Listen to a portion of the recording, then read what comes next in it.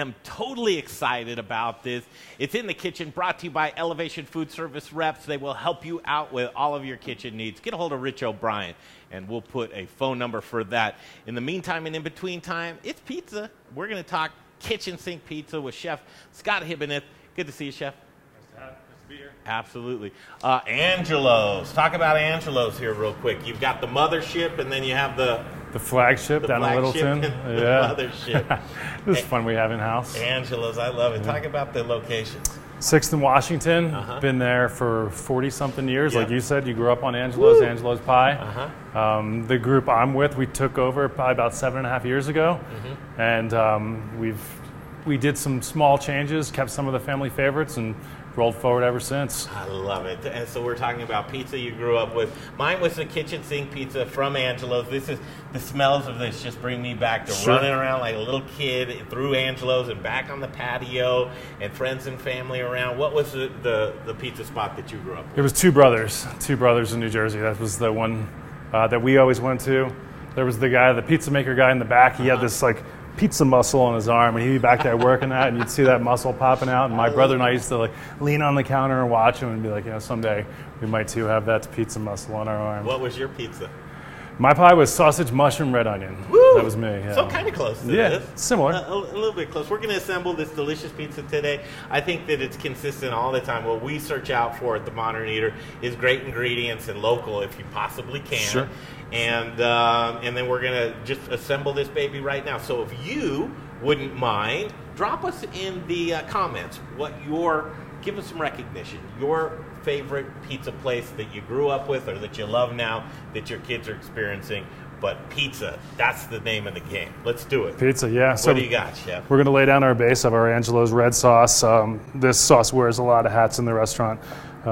This is one of the recipes that when we took over, when you first get into the business, there's a lot of tomato salesmen all over the place, and they come in and they're like, "Hey, we're going to improve your sauce by adding all these different tomatoes and just more artisan tomatoes and things like that." And we did a couple test batches with different ingredients, and everybody whose opinion I trusted said, "Hey, you know what? Don't need to change the sauce." So it was one of those things. We went back to the same old recipe, but went to the same level, the same ingredients that we were using in the past, and this is where we landed with our Angelo's marinara. Is it the sauce or the dough that makes the signature pizza? It's a combination of the sauce and the dough. And then you can't forget the cheese. It's like almost everything, right? This is true. Okay, so with everything pizzas to me, some are hit and miss, and the ones that miss are there's either too many ingredients or they're not distributed right, or the middle of the pizza just does. This is consistent throughout. How do you achieve that, Chef? It's a balance. It's a balance of the ingredients and the quantity of the ingredients. Gotcha. If you have especially with an everything pizza like this, if you have too much stuff on it, it becomes a big soggy mess in the middle. And the pizzeria that we used to go to growing up, and they had a couple of their own specialty pies, but if you were ordering your own and you started to get crazy, they would tell you no. They'd be like, "No, it's too many ingredients on that pizza right there." And it's true, and it's it would compromise the product if it's too soggy in the middle. So just don't want to put it out there. Yeah. So pepperoni, that's a good sized pepperoni, but people, you see these real large pepperoni pizzas. Sure do. What pros and cons of size of pepperoni, or is that just my insane brain working? I think one of the great things about pepperoni is when it passes through the pizza oven and it gets those curly edges on the inside, and you get that little pool of the orange grease inside there. And I think that with larger size ones, you just don't get the same amount of crispiness. I think it's like a surface area of edge to the rest of the This is a local product right here. Clyde Sausage. They've been making Angelo's family recipe for years. And so, we continued the relationship with them. Great local product up at 36th and Inca. Now, keep it in mind, you could have come in there as chef and just blown it all up, right? I mean, literally, but you decided to keep the pizza. Yeah, well, I suppose we could have, but I think that there would have been, there were so many people like yourself that grew up eating Angelo's. I'd have been there with a pitchfork. And loving it. And upheaval. I was aware that of the love that people had. It really does. Yeah, I mean, there's a picture of Angelo hanging in the restaurant. It was not to be taken lightly. Where's that menu that I had? Here it is. Look at this. Show this menu. This is the menu that I grew up with. So it was the family salad and the pizza.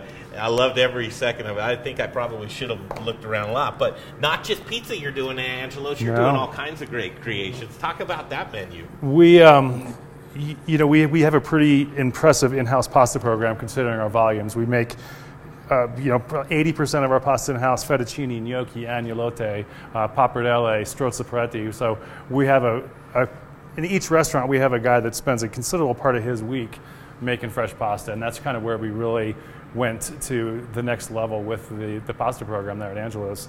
And it's one of those things that I didn't want to compromise on. I was like, hey, you know what? We'll figure out how to do this the right way at this volume. And if you've seen the kitchen at 6th Avenue, this is spacious compared to our kitchen at 6th Avenue. It's so really true. To be producing that food out of that kitchen is it's been a feat in itself there. Yeah, a little bit of remodeling there. That beautiful bar, and now at Angelo's at 6th. Yeah. It's just a shame with the outbreak. I can't wait to get back to normal. But that happy hour around that bar, that's where you want to be in town with those garage doors open. Great. As a kid, when I walked in that door at Angelo's, that was the window into the kitchen, right when you walked in.